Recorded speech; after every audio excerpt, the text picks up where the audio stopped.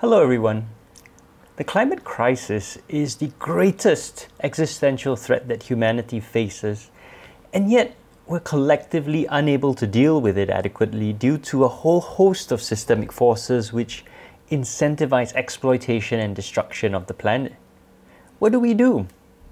Well, today, Annika Mok and Christian Mark James of SG Climate Rally join Sean Francis Hahn and I to talk about the global, the Singaporean, and perhaps most importantly, the human context of the climate crisis.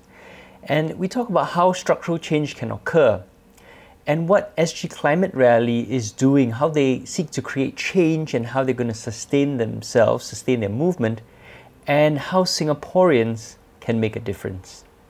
As always, if you find this helpful, do support the production of more of these podcasts by becoming a member of New Narrative at newnarrative.com/join, or you can donate at newnarrative.com/donate.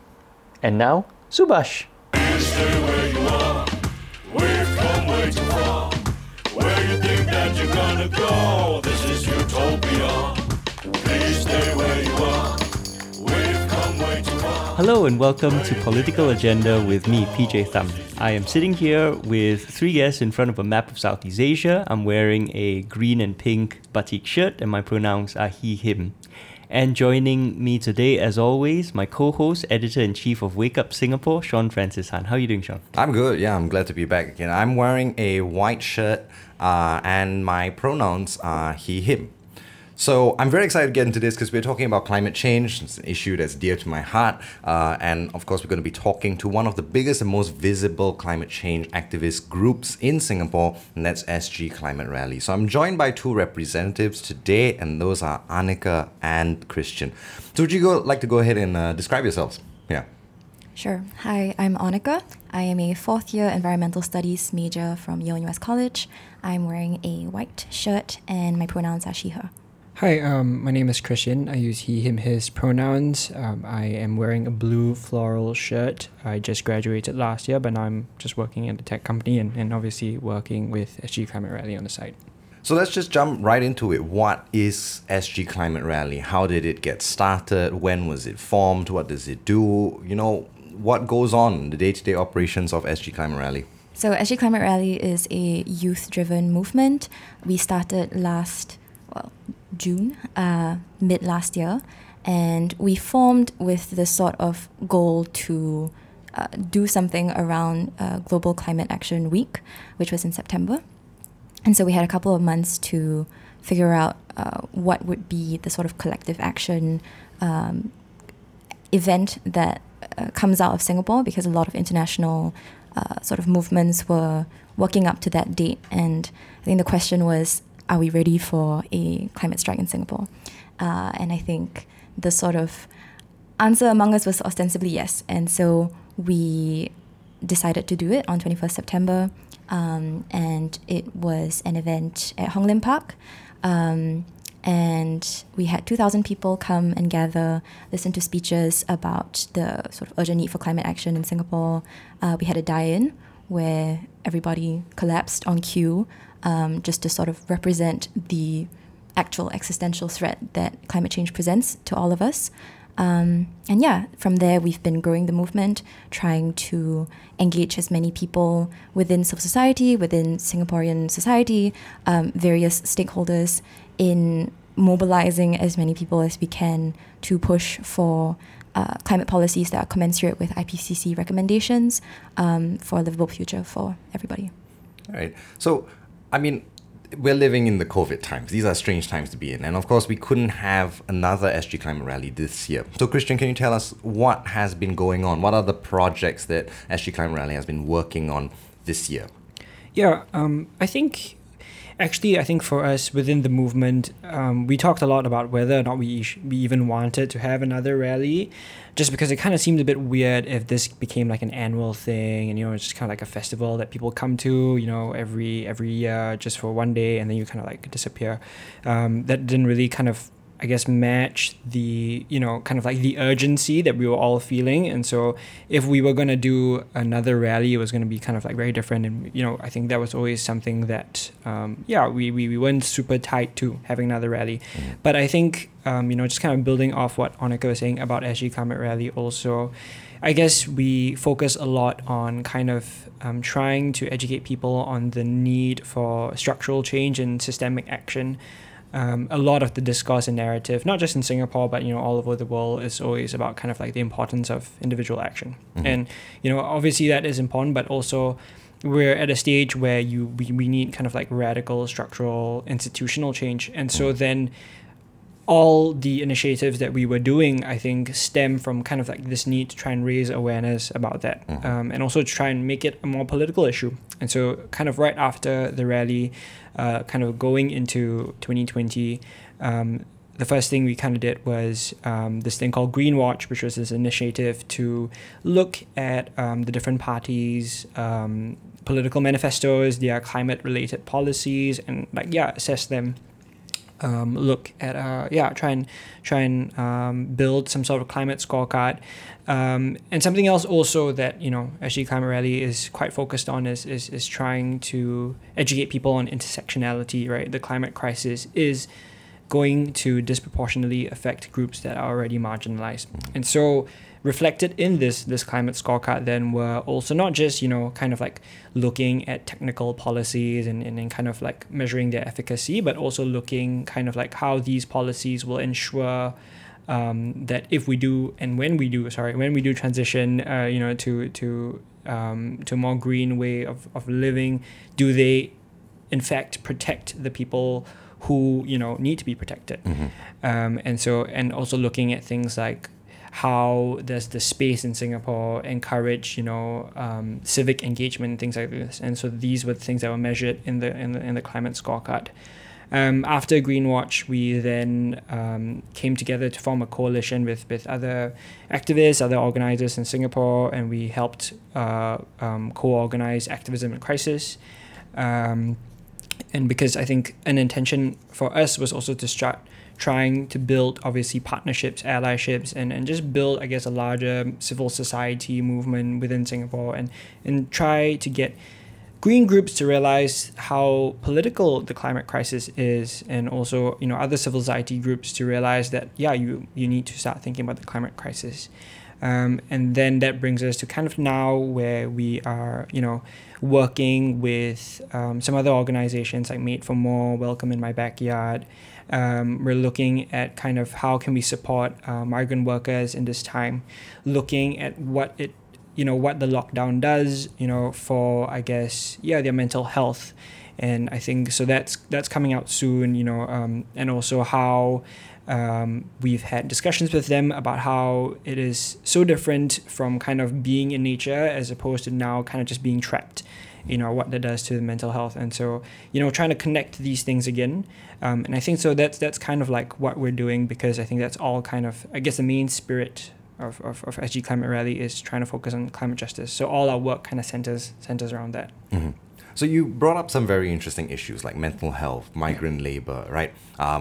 Now, I want to just ask, okay, regarding like structural issues, radical structural change, right, which you mentioned just now, what would that look like? What does that look like to see that come to fruition? That's a big question. Mm-hmm. And I believe it was asked also to the climate education guest that you had. Mm-hmm. And so I think on a similar vein, there's just so many sort of things that need to co-evolve at the same time. Mm-hmm. And I think the first being just a recognition of the crisis in our leaders. And, obviously we see how that can be a piecemeal gesture from like South Korea declaring a climate crisis and then shortly kind of endorsing a coal power plant in Vietnam, right? And, beyond just declarative statements, we need to see an actual roadmap to decarbonization and to a just transition. And those things need to start with a sort of commitment from the top and a sort of permanent cease to the need to individualize climate responsibility, which is, a sort of phenomenon that we see a lot in Parliament now. And I think there needs to be a radical shift from the myths that we have been peddling around individual responsibility, around the need to rely on sunset industries like the petrochemical industry.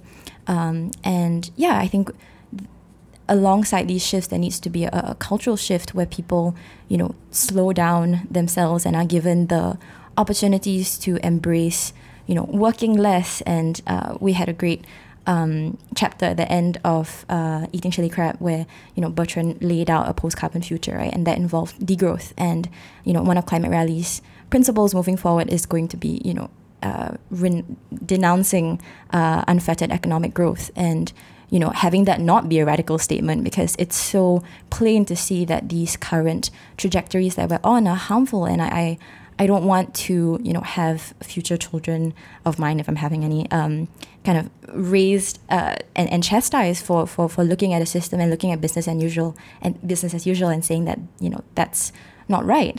And I think that we also need to create an environment for, as Tomiko was saying, loving critics to come to the fore and be celebrated. And, this involves there being a spirit of collaboration on the level of governance where, individual voices are prized and, youths that are bringing up concerns are valued and not seen as pariahs. And yeah, so those are, I think, a lot of the changes that are needed, and certainly not an exhaustive list. But yeah. So you brought up unfettered economic growth, right? And that's endemic, just intrinsic, or just at the very heart of capitalism itself, right? So do you ever get this sense that, in a way, we are putting the cart before the horse here, that the economics comes first? Because I think a lot of people find it very difficult to imagine a life outside of capitalism, a little bit harder than to imagine collective climate action. So I'm going to shoot the hard question at Christian here. But do you feel like there's a sense in which the economic bit is so important and so hard for us to conceptualize that it makes it a little bit difficult to push the climate agenda further? So I don't necessarily think that it's hard to imagine. I think there is a lot of literature out there on what it means to move away from unfettered growth, and to kind of recalibrate how we measure success. And there's just a lot of literature out there on moving away from things like the Human Development Index, because that only looks at very specific things, including national income, which obviously then is premised upon this idea of continuous growth and things like that. So there are a lot of alternative models out there for sure, and obviously I think I don't think it's unintentional or unrelated that these things also don't necessarily come to the fore, right? We're not necessarily talking about some of these alternative ways of living, alternative ways of measuring success, right? It is, I think, quite intentional that some of these things are not necessarily being entertained, and not being integrated into kind of common discourse, So I do think that there are indeed, alternatives out there that we can, that we should be trying to push for. And I guess that's kind of where SG Climate Rally comes in that frankly, obviously it's not necessarily our job to come up with, kind of economic models and things like that. Mm-hmm. But what we're saying is that there are indeed things out there, and we want to try and kind of raise collective awareness of kind of this need to move away, or to just kind of rethink kind of our priorities, right? If we can get kind of everyone around us to think, hey, okay, do we actually really need to be increasing GDP for a country like Singapore? If we can get people to think about that more, then I think that will also signal to politicians and other institutions that look, okay, this is important, right? Now we, I guess, have to do our jobs and actually think of the policy. And maybe some of these people who are raising these things have ideas that we can collaborate with. So I guess that's kind of where SG Climate Rally fits, and kind of, I guess, what we think about the future we want to see and how we can get there. Mm-hmm. What stands out to me is you're working among the most powerless people in Singapore, right? So there's us. We're activists. You're in university or recently graduated. We have very little power to influence Singapore in the sort of conventional way. And then you're working with people on the ground, and especially with migrant workers, who are probably the definition of the most oppressed people by the capitalist system, by the political system. They don't even get, the right to stay or the right to vote. So, why work with so you're working with sort of the victims of capitalism, but are you also trying to work with the people who wield capital, right? Because they're the ones, the most powerful force in Singapore is actually foreign capital. Given the way our economy is set up, our political system is set up, foreign capital has an oversized influence on our policies and on our government, and arguably more than voters themselves, right? Because our elections aren't free and fair, and because the political system suppresses our ability to speak out. So, are you actually trying to work with capital, or at least pressure capital, to change? Do you have any strategies to affect the people who actually can make a difference? So I think that one thing that we've been understanding from the last year of our existence is just that those doors aren't open. And any kind of effort to have a discussion with capital is fruitless, really. And so I think from our point of view, it's a matter of trying to gain critical mass from the ground up. And that really is a sort of ongoing process, and certainly movements take years to do that, and we've only been around for one. And so I would say that we don't have any faith that there could be even an honest dialogue with systems of capital and the sort of institutions that uplift and keep it going, right? I just don't find that to be possible. So I want to jump off that point, right? So you had Desmond Lee and Louis Ng come on and get affiliated with SG Climate Rally, right? So what is that kind of like, working with power? And how does that factor into what you just said, which is, systems of capital being uneasy allies? Yeah. So I think an interesting thing that exists in Singapore is this, like I said, the doors are closed to corporations per se, but to your elected representatives, the doors are slightly ajar. And so I would say we were reached out to by these ministers, and it was alarming to us really that small fry group of people would be, I suppose, even under the radar of these ministers. But I think, interestingly, they were open to dialogue, and we had a audience with these ministers alongside Amy Khor before the rally and after the rally as well. And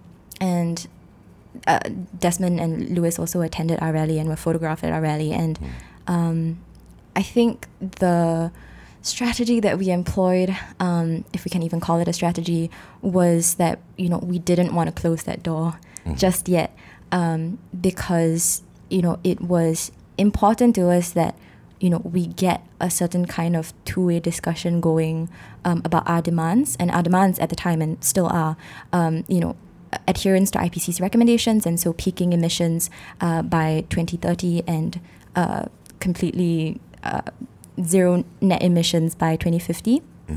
And that's not a goal that's been met, but these demands of ours require that we have a discussion and justify ourselves to these people. And so we were keeping those doors open, and it is a difficult process because in the wake of Climate Rally, there was a lot of talk in Parliament, and for the first time, climate action and emissions, a pathway to kind of scaling down emissions was brought to the table in Parliament. I know Anthea Ong asked a question about whether or not there would be a consideration of our demands at all. And I thought that was very significant. And it was met, obviously, with the sort of usual PR statements by Teo Chee Hean.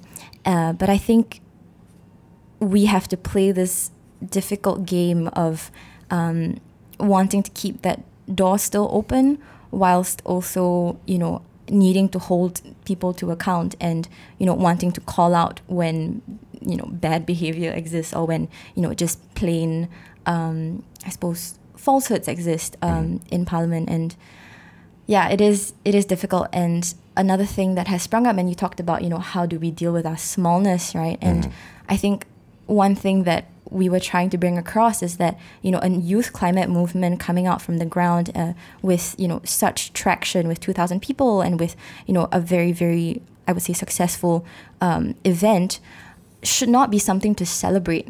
That is a failure on the part of our elected representatives. And, when it's met with this romantic language about, oh, it's so wonderful to see young people rise up and take charge of environmental action, that to me is expressing ignorance at the fact that there are some core failures that have existed in our political system and in the approach of our elected representatives. And to me, that kind of I guess, recognition of our anguish and our fears are diminished at the second that you romanticize what we're trying to do. I don't want to be pat on the back. I want action. Is there a sense in which also that, I understand a bit about keeping the door open, but is there a sense in which movements get co-opted? There's that risk there. There's that sense in which a lot of these dialogues become a prop. They become a kind of gimmick or a PR tool in order to, kind of posture that, hey, we're new, we're in touch with the young ones. Please vote us back in so we can continue authoritarian rule. Thank you very much. Yeah, is there a sense in which you feel that might be happening, is happening, or there's a risk of that happening? For sure. I mean, I think something that we try and be very intentional about is kind of remaining autonomous. And I think this also kind of goes in line with how, I mean, apart from, I guess, kind of like these gigs once in a while, we try not to put like, specific faces for the movement, right? The idea is that we are decentralized and it's not necessarily something you can kind of just like put your hands on, because we recognize the power of co-optation, the history of co-optation also, and trying our best to still negotiate, I suppose, this space of autonomy that we currently kind of have, but how then do we kind of leverage, I suppose, leverage these opportunities that we get, and I think we're quite privileged that I think we obviously have kind of different organizations within the climate movement who employ different strategies and who can also do this work of maybe spending the labor to talk to ministers or talk to parliamentarians or just kind of like other people within the state, who do the closed door dialogues or whatever, and those things are important, and it helps also with obviously kind of figuring out the inner workings and inner mechanisms, and so I think at times we are intentional with whether or not, for example, kind of like our movement sometimes needs to show up, or whether or not another group can do it. How do we kind of negotiate that, right? Because I think at the end of the day, a lot of the movements that we are affiliated to also, we're all on the same page, and we think about how do we deploy kind of like the best person to go for this particular thing. Also on top of that, I guess with SG Climate Rally and kind of what we're trying to do with expanding the movement, that also means kind of expanding kind of different strategies or employing different strategies. And so something that came out of our general elections campaign, Greenwatch, was that we kind of have this kind of virtual space right now called Neighborhood Greenwatch. And so the idea is that you have passionate and interested constituents who do want to engage their parliamentarians, right? And so then they can and they are willing to have those dialogues, have those very specific kind of engagement, and they can do it, right? Mm-hmm. But it's still for the cause. It's still kind of hoping that we slowly shift the needle. It's just that someone else now does it, and we've kind of empowered and enabled them to do that because we've kind of created the space. Mm-hmm. Can I pick up on a word you used, leverage? And I think that actually is really important, because preventing, or at least keeping yourselves from being co-opted, right? You need leverage.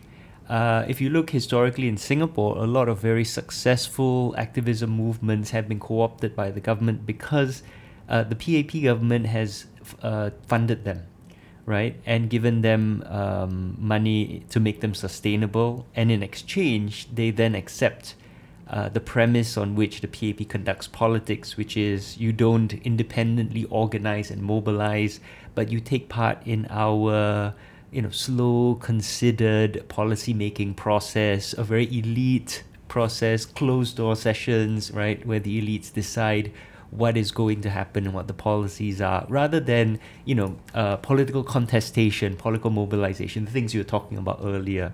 So I'm not going to put you on the spot and ask you what you'll do if you end up in a position where the government says, okay, we'll give you lots of money and we'll recognize you, but you have to stop organizing and mobilizing, politically.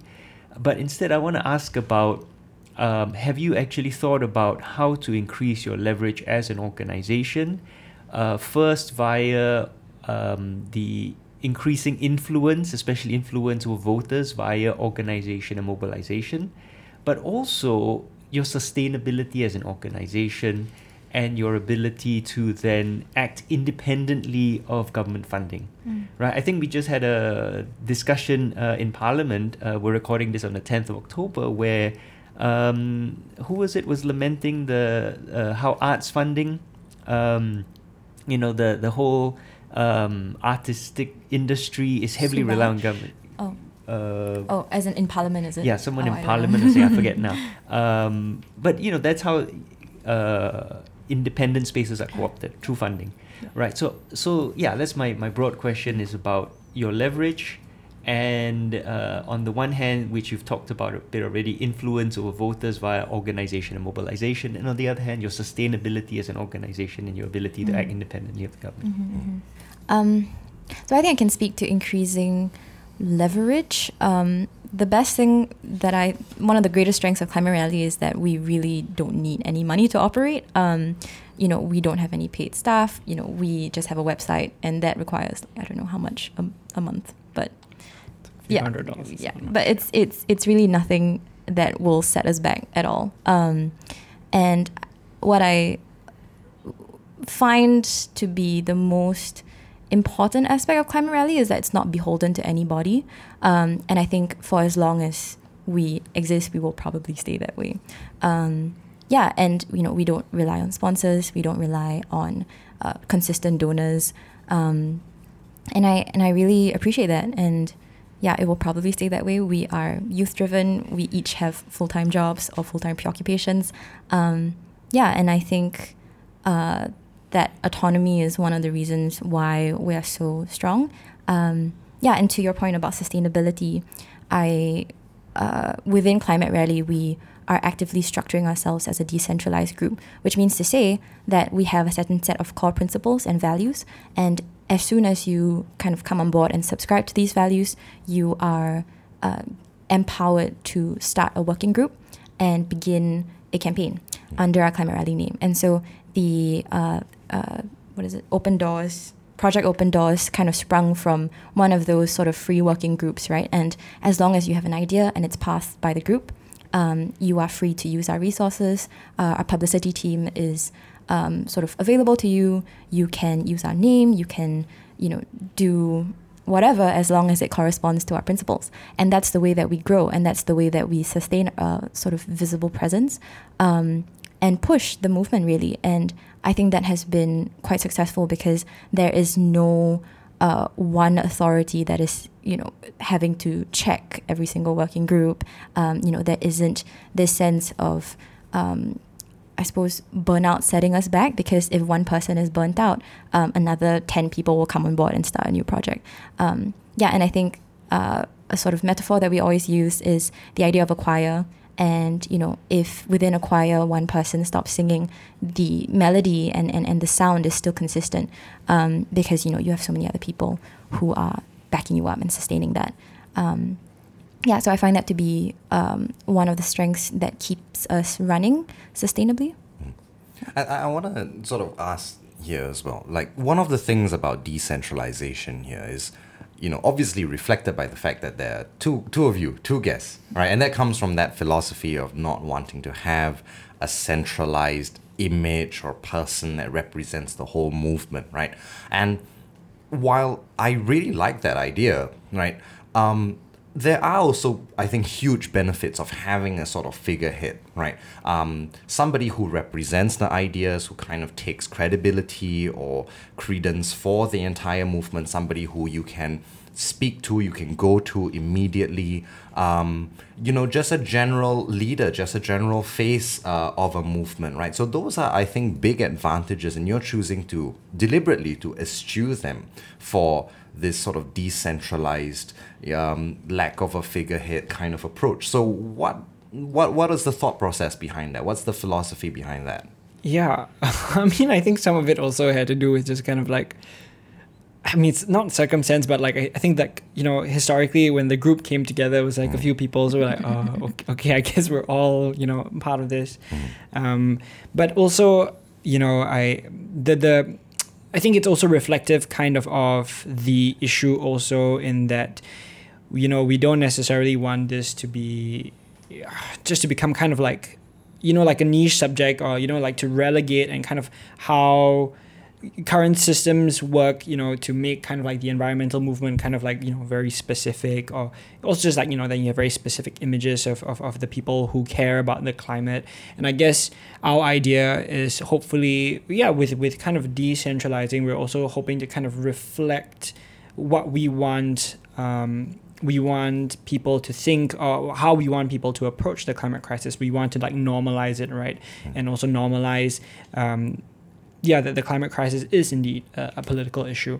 And so then being able to kind of, reflect that in the movement helps also then with people kind of coming on board whenever they want to, and kind of doing whatever they want. Because I think something that's quite important to us also is that, I think something that we've alluded to, right, and I think PJ, you alluded to, is how multifaceted, yes, the climate crisis is, or just kind of like the system that we're in, right? And so that is definitely going to require different strategies, different kind of mini theories of change, different people who have different ideas. And so then it is to our advantage to try and spread out as much as possible, and to wield kind of whatever we have, because this thing is, it's so big in scale. Yeah, I think also just a quick caveat is that like we're not indiscriminate in terms of like who can start what, right? I think that it's important that we still have certain guiding principles, right? And so one of them being, we are a movement to stop humanity's harmful impact on the climate and drive emissions to net zero by 2050. And that's a target that hopefully all campaigns keep in their mind. Another one is that, we prioritize the rights and flourishing of humans, and that, we believe that flourishing should not come at the cost of the planet or environmental degradation. And so I think these things give people a good framework upon which they can use their creativity and their resources however they wish. And I think another thing that I wanted to talk about was also the sort of like risk that is associated with being in Climate Rally.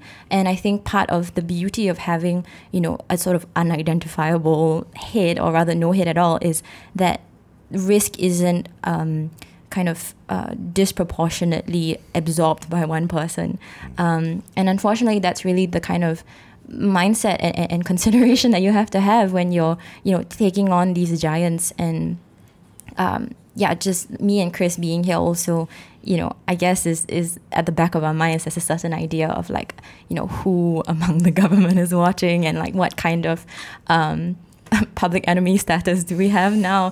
And like I said earlier, these are all just things that I would hate to exist for the next generation, but unfortunately right now these are things we have to navigate. So I have to say, that makes a lot of sense to me if you look at the success of, say, the Hong Kong movement. Well, success in relative terms. But also, of course, me personally, New Narrative, I feel that I am a point of strength and weakness, being visibly the leader of New Narrative. And it does worry me that if the government wants to take me out, it would severely handicap New Narrative. So trying to build an organization that can survive you is very, very difficult, right? It's like, if the PSP loses Dr. Tan Cheng Bock, or, well, I guess the SDP has two leaders now.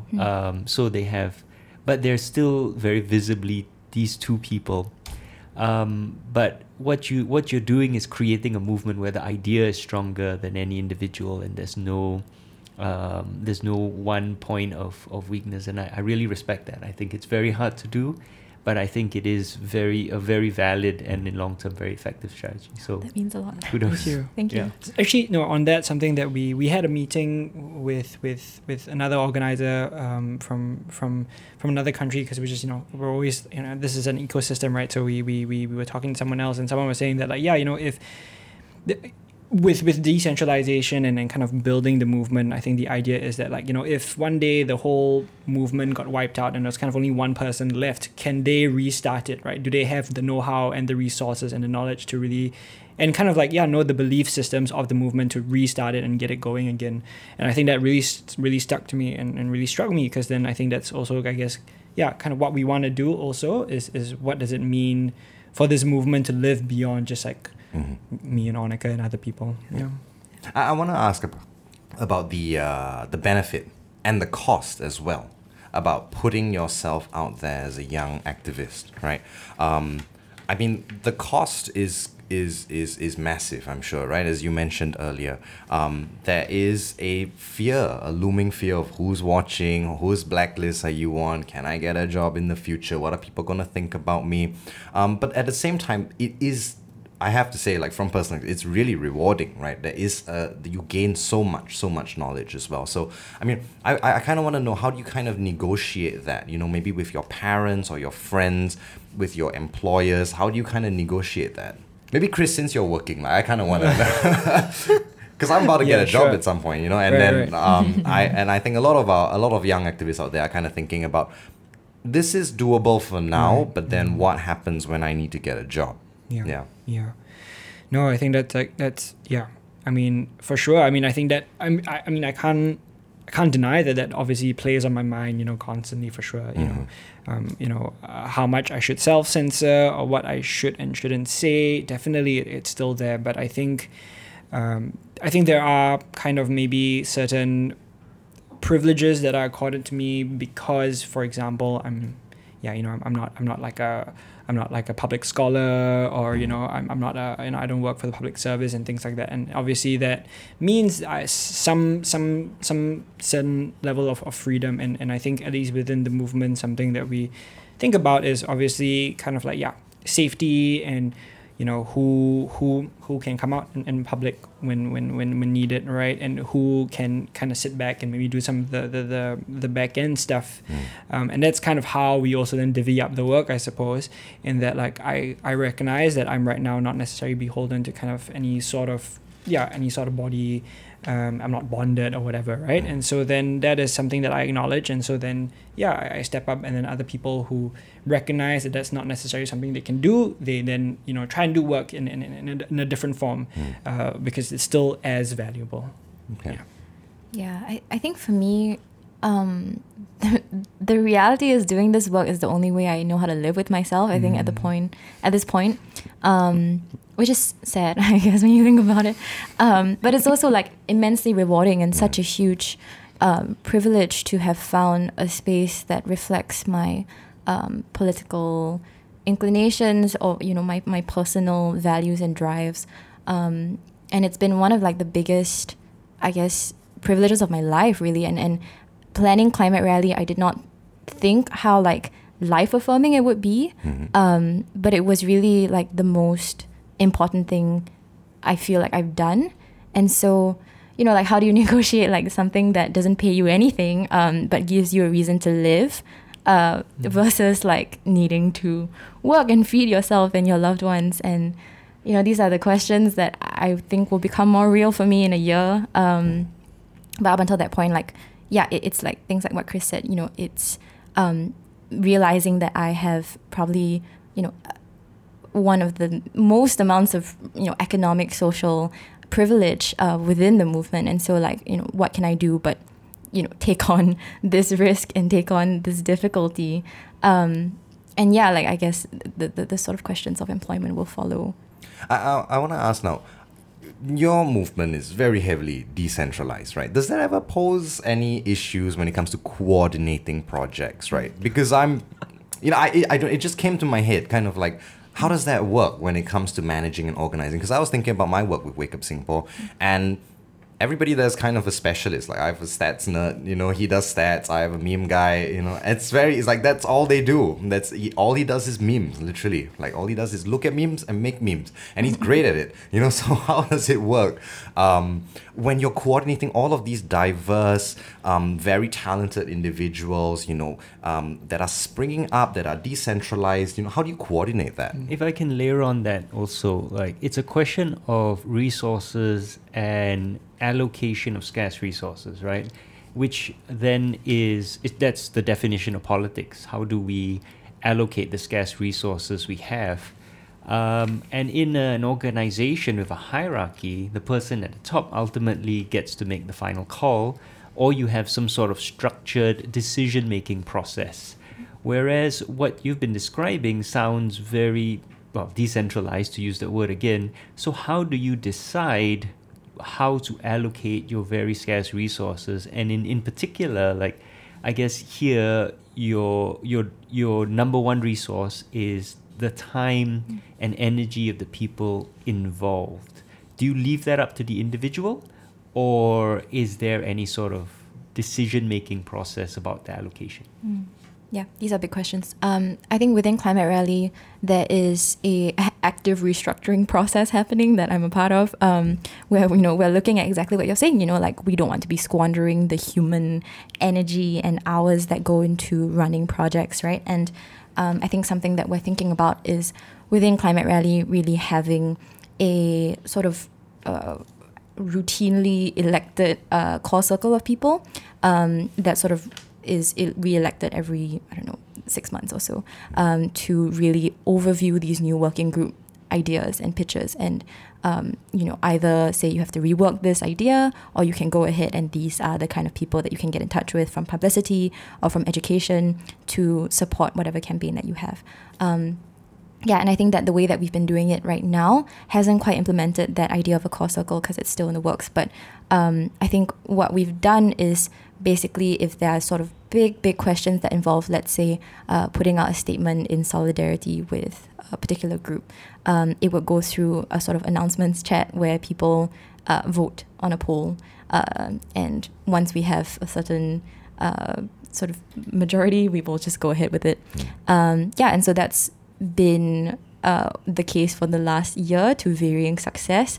I think you're very right to point out that it's a difficult model because people get tired so easily. You want to make sure that you're really maximizing each campaign, and that you're cutting it, or rather you're calling it off if it's not working. And so something that we are trying to do in this new restructuring system is when you start in a working group, you have a certain set of sort of guidelines, a certain set of goals. And, if you feel like at any point you're not able to meet it, then you are free to dissolve. And, it's setting up these guidelines to empower within the group deciding how you want to use your time and resources.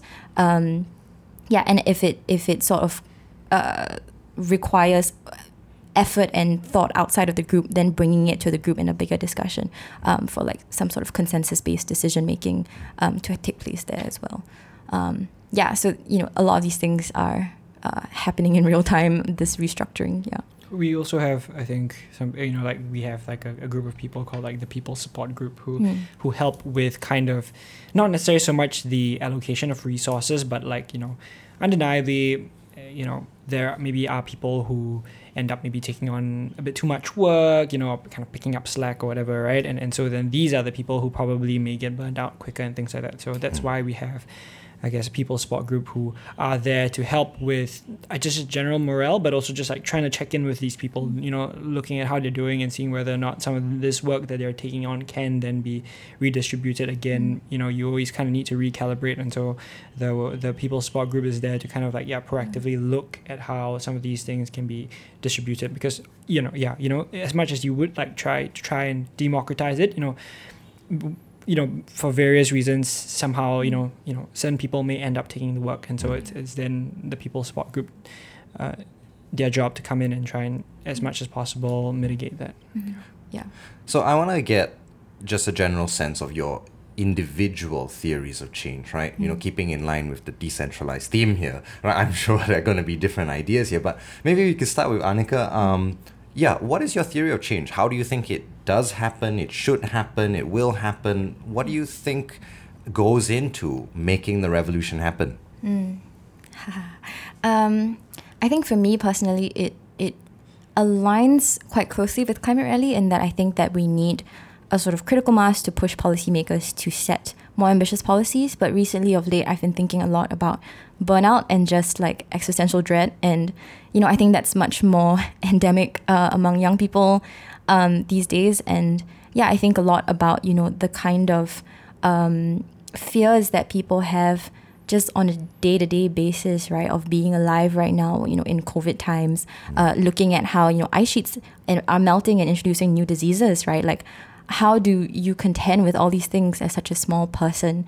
And I think for me, alongside this sort of collective action, there also needs to be mass regeneration where people, you know, are given the space to feel upset about these things and to feel betrayed by these phenomena and the people who have enabled it, right? And within that, you know, what do you do once you feel anguish and anger? Like I would love to be, you know, a part of a future that then takes that emotion and turns it into, you know, expanding activist possibilities, expanding future possibilities. Yeah, and however that manifests, I'm really not sure at this point. But I think for me, I've been looking a lot at art and the work that you know, creative communication can do to uplift people. Like in the wake of the elections, when, you know, there wasn't an opposition wipeout, when, you know, we had a climate activist, Raisa, elected in Parliament for the first time. You know, that was something to celebrate, and you know, we really came together and felt so much for it. And I think that, you know, using these wins as opportunities for regeneration are also very good. But when you don't have wins, like, what do you do with yourself, right? And so part of what I hope to do is create a community to sustain people for a world where we get more losses than wins. Mm-hmm. Yeah. How about you, Christian?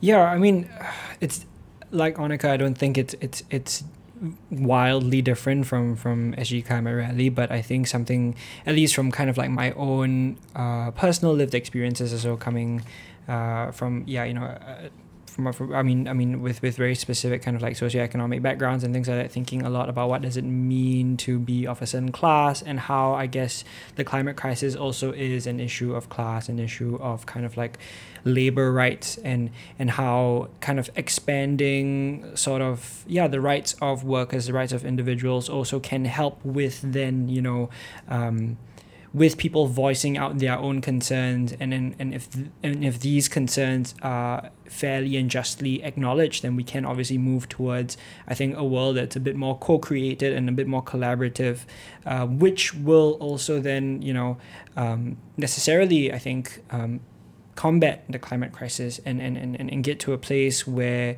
not just kind of like we are looking at more regenerative ways of living and being, but then everyone around us, you know, is more valued, not just for like the work they do, but also for the identities that they hold. So I think that's very important to me. And another thing that I wanted to add was also, you know, actively supporting existing structures that point towards a regenerative future. So I think if you haven't already spotlit where's mutual aid, I think mutual aid is a fantastic thing that has come out of this year. You know, just having it in a spreadsheet and having it championed by so many people, these are things to celebrate and to really give visibility to. And I think for me, it's just so incredible that people are being encouraged to sort of give unreservedly and, you know, learn how to ask as well and trust in the community. And so I think it's my theory of change will also involve, you know, having a society that also actively supports these mutual aid ventures that don't rely on the state for provisions and support. Yeah, actually, I think that was what I was gonna say in terms of kind of like trying to get people to recognize the importance of being in a community or being a citizen of this particular space, right? And what does it mean to engage actively in civic engagement, or just, I guess, fighting or advocating for the community you live in, and making sure that, everyone in that space feels the same way, and is empowered. I know, like anecdotally, I think after the elections, I saw on like Twitter that there was someone who put like a QR code on their lifts, their elevators. I don't know if you saw that, about like kind of like planes that were traveling over their HDB, and so they were like, hey, you scan this QR code if you're affected by like the noise levels. I want to try and write into our MP about this, and I want to get data. And I was like, that's like super cool, because it's just like a regular citizen who has now realized that there are people within their space that also may feel a certain way, and feels compelled to bring in their voices, but also then take that onto themselves to then go to their MP to engage with them. And I think just more modes, or more just being able to see that as something very important to do, I think is something that I hope we do also with SG Climate Rally, and hope to kind of increase that consciousness. Mm-hmm. So I just have one last question here, which is that, one thing that always stuck with me was, a conversation that I had with like a coffee shop uncle. And then he just very flippantly told me over coffee. He was like, y'all young people, y'all leftists, Marxists, whatever, right? You're all like this because you're young, right? You try to get to 30, 40, you got 2 kids, you got HDB and all that kind of thing. You see if you're still a leftist, right? And that kind of stuck with me, because I did kind of notice that was how it tended to progress. That fire gets kind of extinguished along the way. How do you negotiate that? How do you deal with that? Like, is there a plan or sort of an idea about how to keep it going? And how do we keep it going for the next generation after that? Yeah. Maybe I should answer Yeah, that. Is this for us?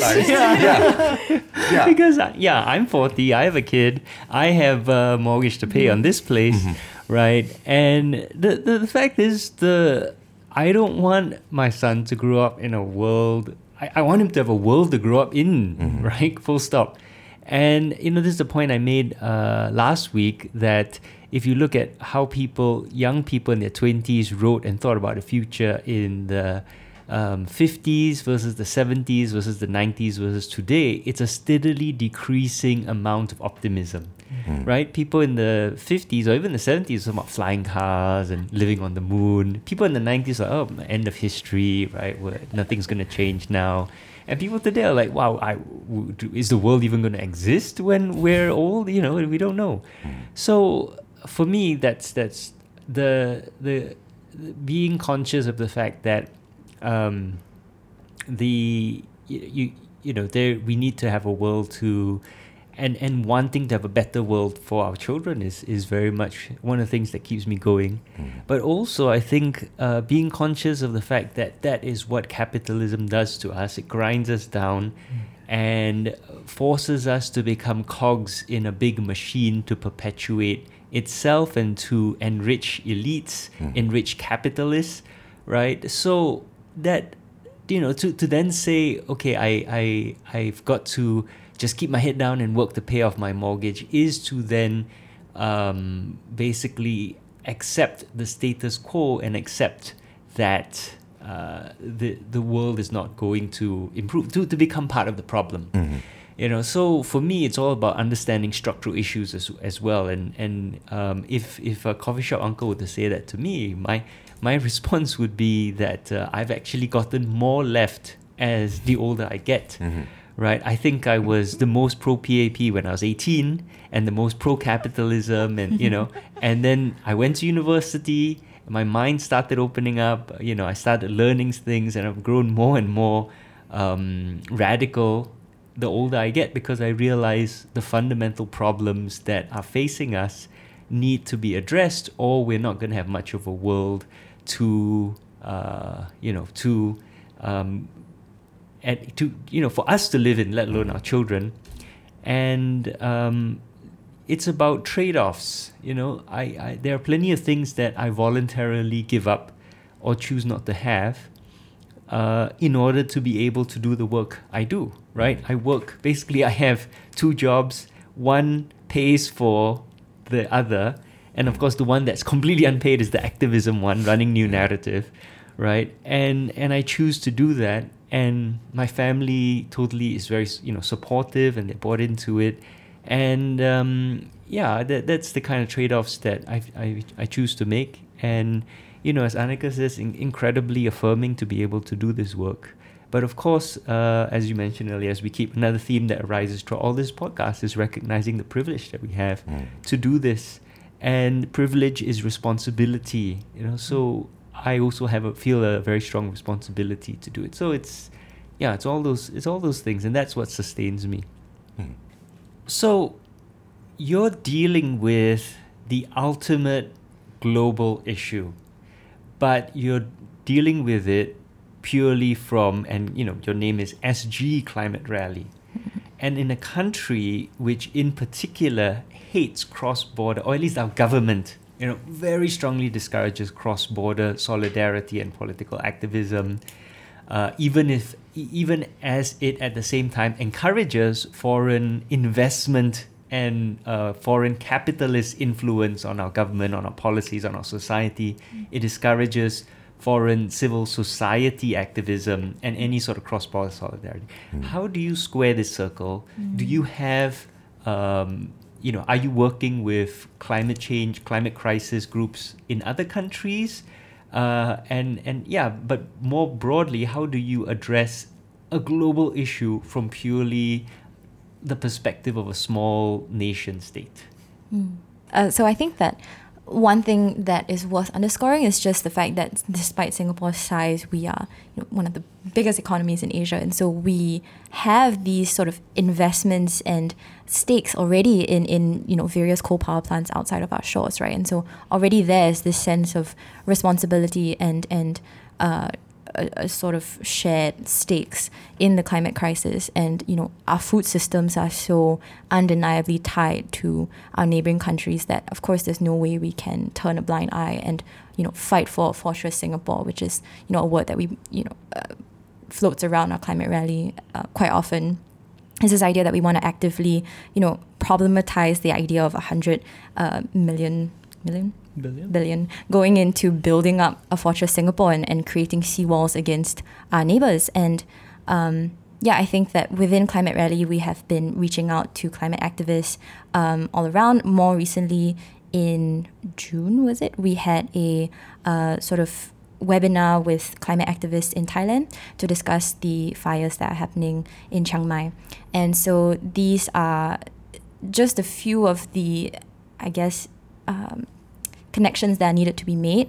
No, but also I think what we want people to acknowledge and what we hope people recognize is just with kind of like the size of like our economy or the kind of capital we have, the kind of like exploitation that also we are complicit in, right? We put out an infographic a while ago about sand mining and what we're doing when we pride relentless growth, right? Where does the sand come from, to build and things like that? What kind of ecosystems are we destroying in the process? And then kind of like, can we acknowledge that power differential there? And so then it's also about trying to get people to be a bit more self-reflexive in kind of what are we doing when we're putting some of these countries in these positions, and how can we acknowledge and be accountable for some of these things? And that also then comes with maybe working with people on the ground in these communities in these other countries to see like, can we actually form solidarity? Because there are some people, in Singapore who don't necessarily agree with some of these practices, and our movement is one of those movements, right? How can we perform but also show allyship? So I guess last question, what next for SG Climate Rally? What do you guys have planned in store? What are you going to do next? Okay, so it's not necessarily what next, but kind of what's going on right now. And obviously this carries on for a while. Something that we've started is this campaign called Take Back 2050. So the premise is that we're trying to imagine a different world. A lot of times we focus a lot on kind of what is bad and the problems that we have currently and the things that we're facing, which we have to do for sure. But at the same time, right, can we imagine this world that we want to strive towards? And I guess the idea is that some of these, more utopian visions are not that, they're not unachievable. They are things that we can get towards. And so the idea is that we're trying to crowdsource submissions from just regular Singaporeans and people who call Singapore home, to try and imagine, if we successfully avert the climate crisis, what will this Singapore in 2050 look like? And so the plan is to get people to imagine, and hopefully from that we can build sort of an image that we want to strive to go towards, and from there also that will help with co-developing our calls to action. The movement has evolved, and so we want to also then construct calls to action that are a bit more representative of where we are right now, and hopefully the calls to action then will also be sort of a roadmap towards the 2050 that it seems like everyone wants to head towards. So that's on our website.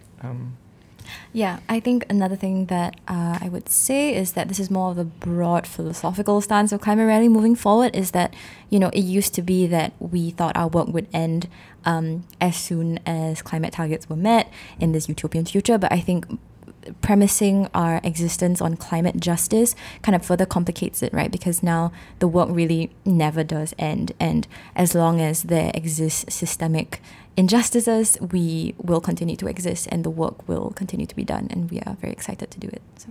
So if there are any young activists out there looking to get started, looking to join you, looking to get involved, how should they do it? How should they go about? Or actually any old anyone. Anyone. This affects all of us. Right? How do we get involved?